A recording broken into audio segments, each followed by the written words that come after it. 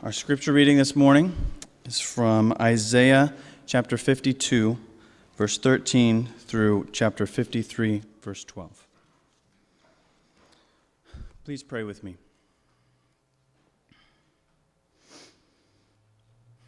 Guide us, O God, by your word and spirit, that in your light we may see light, in your truth find freedom, and in your will discover your peace. Through Jesus Christ our Lord. Amen.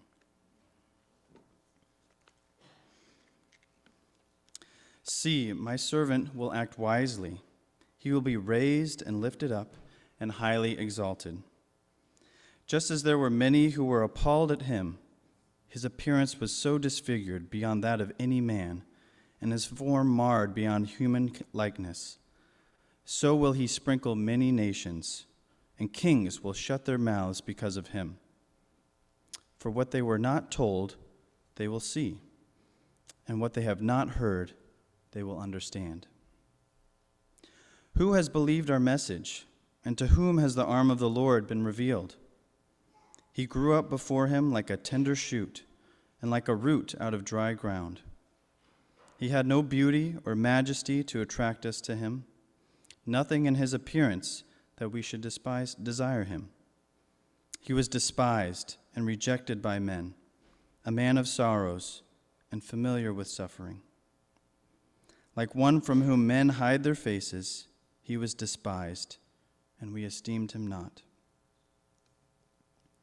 Surely he took up our infirmities and carried our sorrows. Yet we considered him stricken by God, smitten by him, and afflicted. But he was pierced for our transgressions, and he was crushed for our iniquities. The punishment that brought us peace was upon him, and by his wounds we are healed. We all, like sheep, have gone astray. Each of us has turned to his own way, and the Lord has laid on him the iniquity of us all. He was oppressed and afflicted, yet he did not open his mouth. He was led like a lamb to the slaughter, and as a sheep before her shearers is silent, so he did not open his mouth. By oppression and judgment he was taken away. And who can speak of his descendants? For he was cut off from the land of the living. For the transgression of my people he was stricken. He was assigned a grave with the wicked, and with the rich in his death, though he had done no violence, nor was any deceit in his mouth. Yet it was the Lord's will to crush him and cause him to suffer. And though the Lord makes his life a guilt offering, he will see his offspring and prolong his days. And the will of the Lord will prosper in the land, in his hand. For the suffering of his soul, he will see the light of life and be satisfied. By his knowledge, my righteous servant will justify many, and he will bear their iniquities.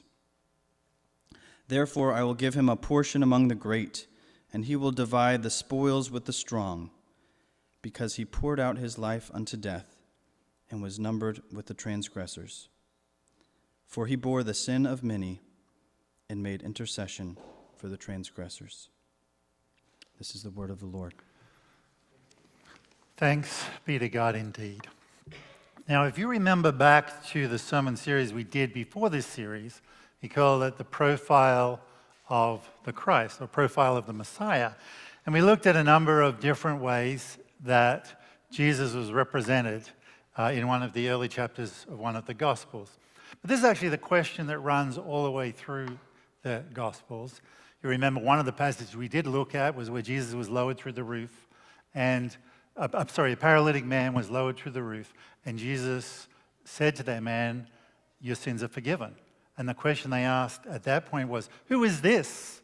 Who is this that forgives sins? Or even the disciples on the boat, when Jesus calms the waves and the storms and the winds, and they asked, who is this? Who is this that has authority over the wind and the waves? And next week, we'll be looking at Jesus riding in on a donkey, where all of Jerusalem comes out and says, who is this? Who is this man that raised someone just over the hill there? Who is this man that is getting all this attention? Who is this Jesus? But have you ever wondered how Jesus saw himself? What would Jesus the man have answered to the question, who is this? Have you ever wondered what Jesus' self-consciousness of himself was? Now, there's a recurring idea in Jesus' description of himself as one who suffers, the suffering servant. And this passage, as well as being known as the man of sorrows, is known as the suffering servant. Now, there are two big passages in Luke which actually make this really clear. There's one right between the sending out of disciples and the transfiguration, where Jesus literally says to the disciples, "Who do they say I am?" And they give some answers about Elijah or different people. Then he asks the disciples, "Who do you say I am?" And they say he's the Christ. And he responds to them like this. And he strictly charged and commanded them to tell this to no one, saying, "The Son of Man must suffer many things and be rejected by the elders and chief priests and scribes and be killed and on the third day raised." His self-description is as a man of suffering. And another really important self-descriptive text, you'll remember after he was crucified and the disciples had pretty much given up, some of them had decided to go fishing, they were all walking all over the place. And then they're on the road to Emmaus and they meet Jesus and they don't recognize him. And he starts talking to them and then he says, "How foolish you are and slow to believe all that the prophets have spoken. Did not the Messiah have to suffer these things and then enter into glory?" And beginning with Moses and the prophet, he explained to them what was said in all the scriptures concerning himself. Suffering is key to how Jesus sees himself and the work of his ministry. Now, we just read 5 really beautiful poetic stanzas. Poetry, as we said, often called the man of sorrows or the suffering servant. 15 verses here. 8 of those verses appear in the New Testament as descriptions of Jesus himself. More than 50% of the verses in this little piece of poetry are quoted in the New Testament in reference directly to Jesus. And we are going to study this poetry carefully now. We're going to have a look at a lot here, but we're going to look at it through the lens of the suffering servant.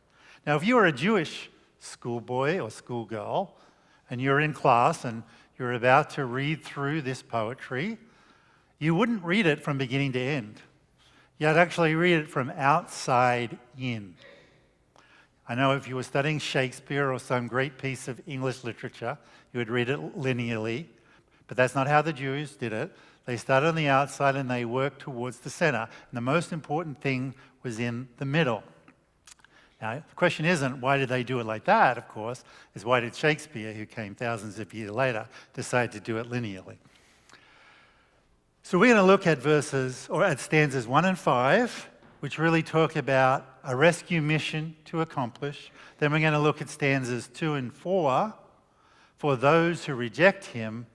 And finally, we're going to hone in on the most important stanza of all, stanza 3, by being rejected by the Father. And this is the story, this is the narrative of this piece of poetry.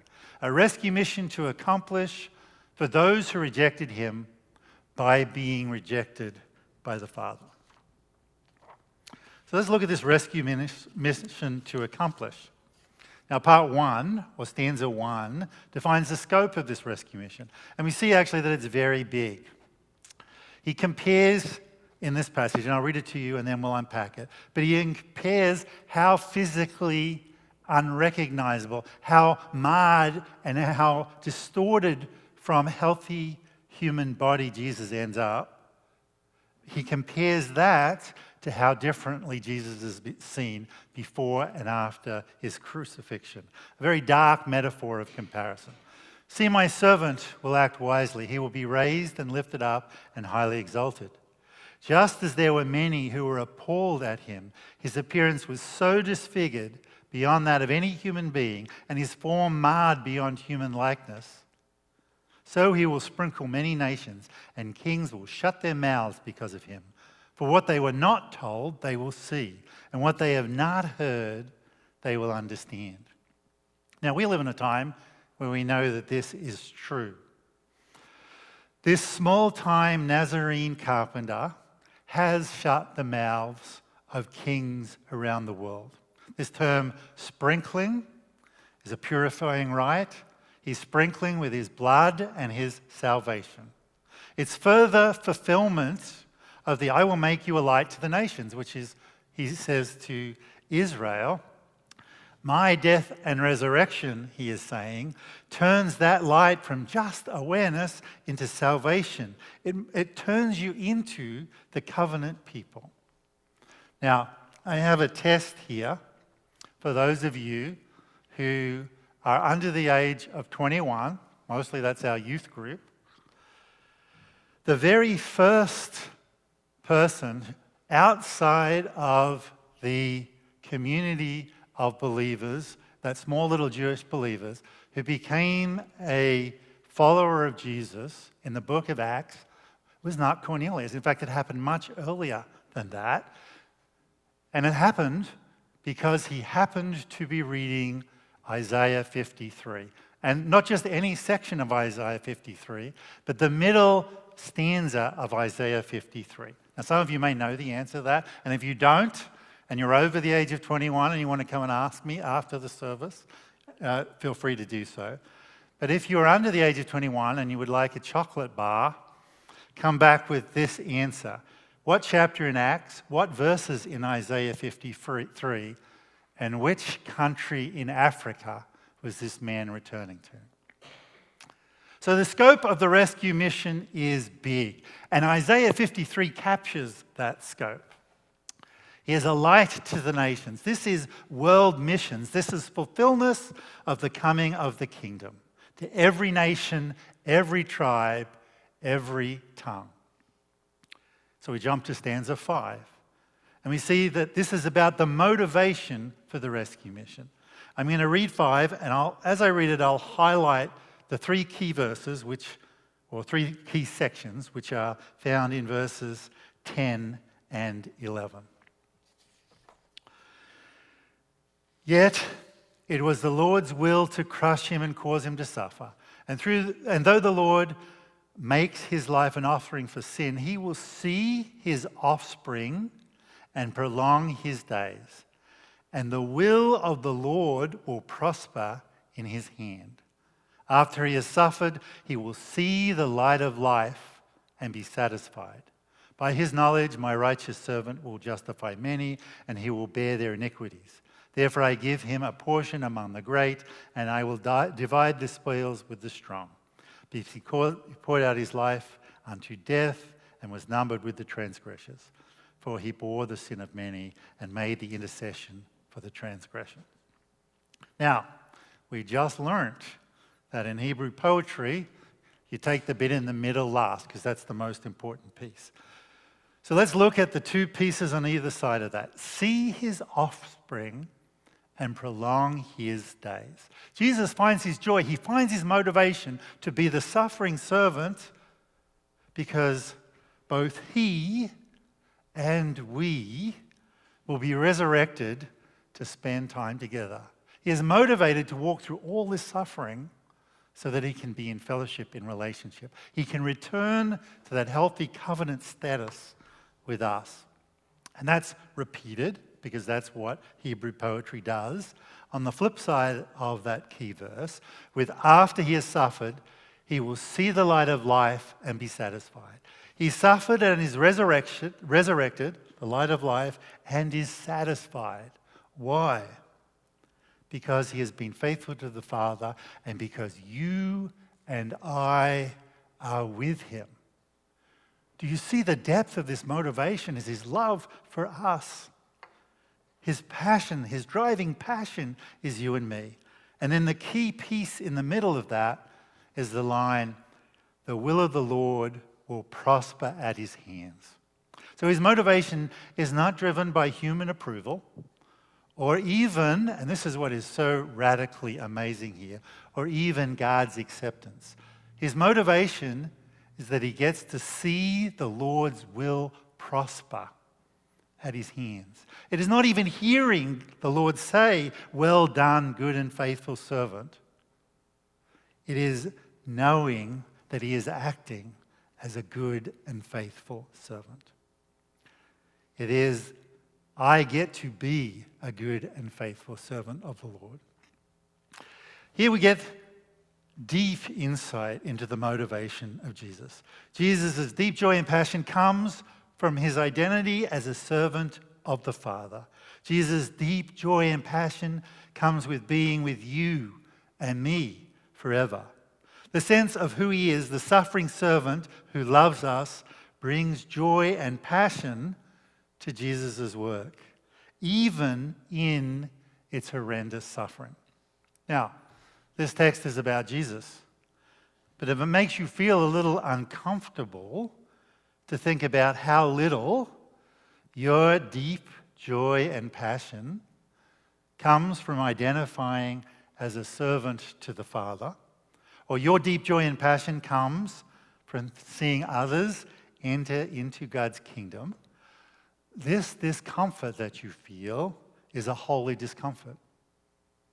God is working in your heart, so listen. So the first two outside standards, a rescue mission to accomplish. Moving in then to stanzas 2 and 4, for those who reject him. Now this poem in Isaiah is actually, whilst it's very beautiful, is also horrendous and brutal. It describes what's akin to physical and psychological torture. We sanitize by focusing on the salvific work in this passage. But for the moment, I want to take another look at the suffering. And I want you to imagine this is not just on some distant person that walked in Nazareth. Let's apply this context to a high schooler at a high school. And imagine that this is the experience of that high schooler. Who has believed our message, and to whom has the arm of the Lord been revealed? He grew up before us like a tender shoot and like a root out of dry ground. He had no beauty or majesty to attract us to him. Nothing in his appearance that we should desire him. Now that would be enough to send most high schoolers off the edge just there.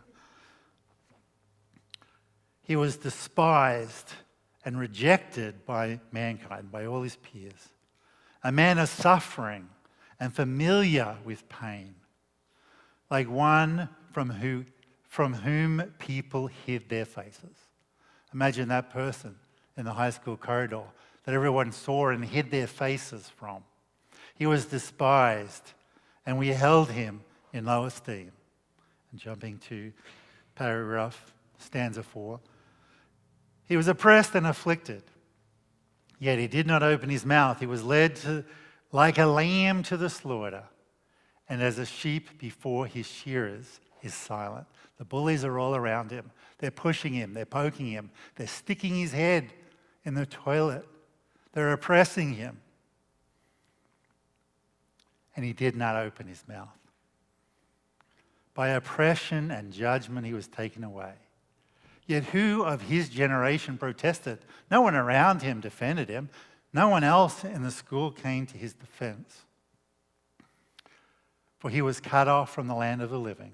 For the transgression of my people he was punished. He was assigned a grave with the wicked and with the rich in his death. Though he had done no violence, nor was any deceit in his mouth. Now that rejection we described in the high school context is not even close to what Jesus went through. But I think it gives us a glimpse of the psychological and physical torture that was experienced by Jesus at the hands of those who rejected him. This rejection is on another level. It's reinforced with brutal physical assault, with bullying. It's designed to humiliate. It's physically marring, and it usually leaves psychological scarring. Nobody steps in. Everyone watches the humiliation. Even those few you thought were your friends watch on as the world rejects you. Now, Many of us think, oh, that's the narrative of the next school shooter. Certainly, it is actually the profile of some of the sex offenders before they offended. But worse than that, those people who grow up experiencing those things think that everyone looks at them and says, "You're the next school shooter. You're the next sex offender." It's like the child of the addict who prioritizes the drug over the child. Now, my counseling office is full of those who have tasted even a small part of this type of rejection. And they present with passive brokenness, with seething rage, with emotional disconnected voids. How do you survive such physical and psychological treatment? How is Jesus truly able to love those who reject him? Now, maybe you read that or heard me reading that passage where it says he went like a lamb to the slaughter, and you thought that that's hopeless passiveness being described there. Remember when Peter cut the ear off the centurion who tried to arrest him, and Jesus restored the ear and said in that context, in that situation, "Peter, if I wanted to, I could call legions of my fathers to come down and protect me." Right? Yes, he was going, but it was a very active acceptance. He was walking into that because it was what the Father had called him. Now, maybe it is that Jesus cares about them, but doesn't care what he thinks, what they think of him. And that's not true. I want you to know that it cuts Jesus deeply. Peter's betrayal hurts. Every time we betray him with words or behaviors, it hurts. It cuts Jesus deeply. Jesus wants us to love him with our whole selves, with our time, our money, our words, our behaviors. The worst thing you can do is minimize the pain and the hurt that your sin causes Jesus or his Father.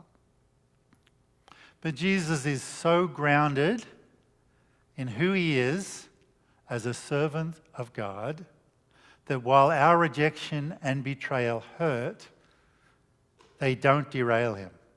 His motivation and his identity are so defined by the Father and the Creator of all things, the only unchangeable, that even our rejection, our oppression, our physical and psychological torture can't take away his identity.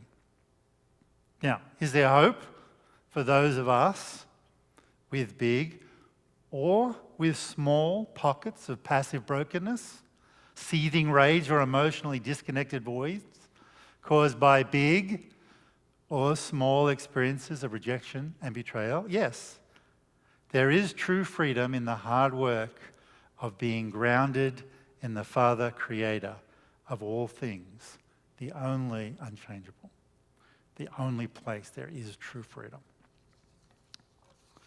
We move on now from a rescue mission to accomplish for those who rejected him to that middle stanza. By being rejected by the Father. Now, as hard as it is to believe, and it is hard for me to believe sometimes, our rejection and betrayal is not the worst suffering Jesus experienced. It is the reason for the worst suffering he experienced. The key stanza is stanza 3, his rejection by the Father. Now, I'm not going to unpack this. I'm actually just going to read through it twice. When I read this, I know that I feel both the awe of Jesus and the discomfort at my rejection and betrayal of him. And the more I read it, the more I feel of both. Let me read it now. Surely he took up our pain and bore our suffering.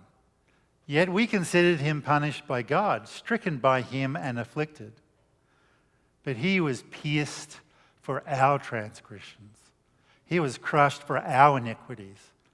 The punishment that brought us peace was on him. And by his wounds we are healed. We all, like sheep, have gone astray. Each of us has turned to our own ways, and the Lord has laid on him the iniquity of us all.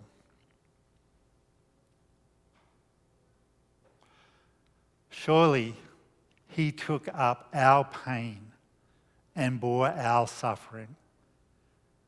Yet we considered him punished by God, stricken by him and afflicted. But he was pierced for our transgressions. He was crushed for our iniquities. The punishment that brought us peace was on him, and by his wounds we are healed. We all, like sheep, have gone astray. Each of us has turned to our own ways, and the Lord has laid on him the iniquity of us all. It is our spiritual suffering, our deserved rejection and alienation from God that Jesus takes on himself, despite how much physical and mental suffering we have caused him. Now, who is this Jesus? Who is this suffering servant? I don't have the capacity to understand this depth of love.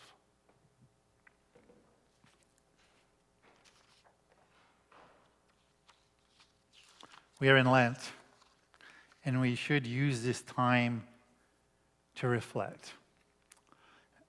I want to reflect on this passage using Romans 8, verses 16 and 17.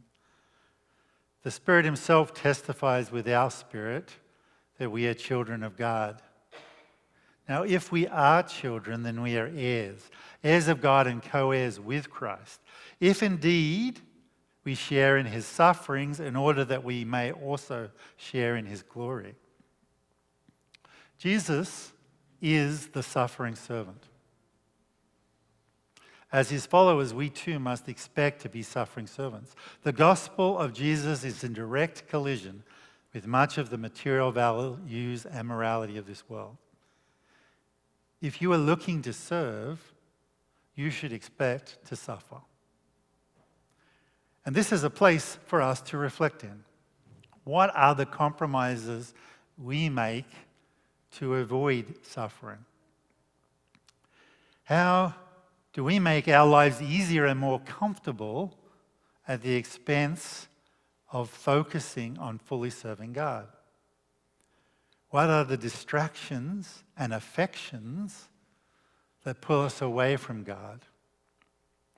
Lent is a time for spiritual weeding. Hear Jesus' words, "Take up your cross of suffering and follow me." Self-denial is the way to self-fulfillment. Strive to live a humble life of suffering service. This is the model set by our Lord, and it's how he saw himself as the suffering servant. Let's pray. Father, when we take a serious look at the suffering of Jesus, at the man of sorrows, when we see what our response to that was, and yet that was just the small pieces of the suffering, that was just us. It was the iniquities and the sins of ours that he took upon himself because he loved us. Who is this man? Who is this Christ?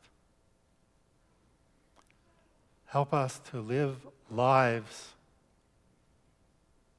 Help us